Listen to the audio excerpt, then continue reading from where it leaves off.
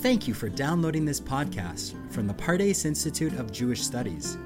A Shot of Torah features Rabbi Dr. Levi Cooper, also known as the Maggid of Melbourne. You can find the latest episode of A Shot of Torah by visiting our Spotify page.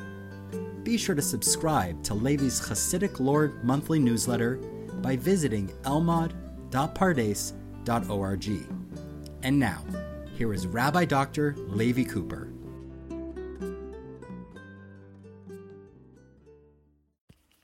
This is Levi Cooper coming to you from Pardes in Yerushalayim. Rabbi Chaim David Halevi was the chief rabbi of Tel Aviv Yafo. He was born in 1924 and he passed away in the year 1998. He had a radio program called Aseh Lecha Rav, Make for Yourself a Teacher, where listeners would call in with questions, and live on air, Rabbi Chaim David Halevi would provide answers to their halachic questions, their questions in Jewish law.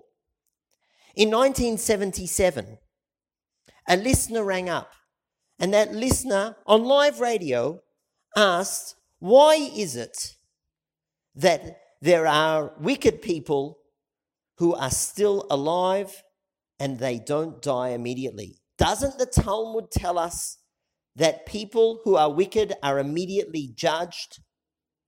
Now, I must smirk as I tell you this, because that's one of the deepest philosophical questions, the question of theodicy, question of tzaddik v'ralo, a righteous person who has a bad lot. And here on live radio, Rabbi Chaim David Halevi is expected to address this question. I haven't yet managed to track down the recording of how Rabbi Chaim David Halevi dealt with the question. But what Rabbi Chaim David Halevi did do is that he took the questions that he was asked on live radio and later published them in a set, I believe it's 9 volumes, of Aseh Lecha Rav, same name as the radio program, where he wrote down questions he was asked and the answers that he gave. And in the introduction to this question, which is printed in the 3rd volume that appeared in Tel Aviv in 1979, Rabbi Chaim David Halevi acknowledges that the nature of the radio program forum meant that he couldn't give the extensive answer that he is presenting in writing. And Rabbi Chaim David Halevi then gives an extensive explanation, different approaches, discussing the validity and the advantage of each approach to the question of theodicy, why the wicked are not immediately punished. I want to highlight and share with you one aspect of Rabbi Chaim David Halevi's response.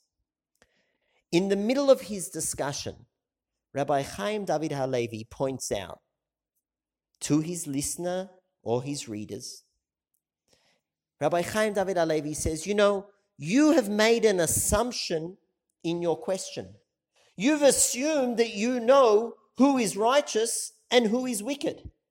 The truth is, human nature is such that we often define the righteous person based on what we can see, namely a person's conduct with regard to the laws between humans and God.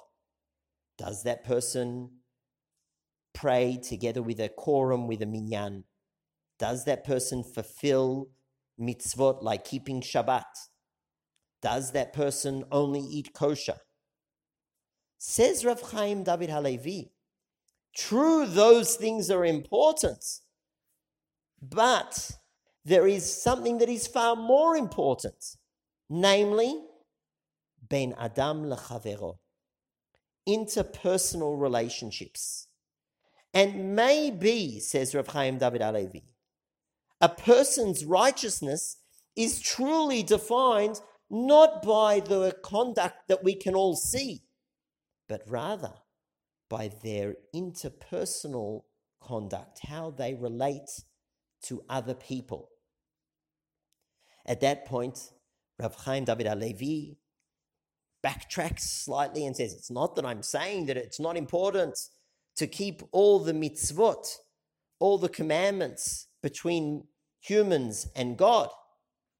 All I am saying is that the weight of interpersonal laws and the precedence of those laws trumps the laws between humans and God.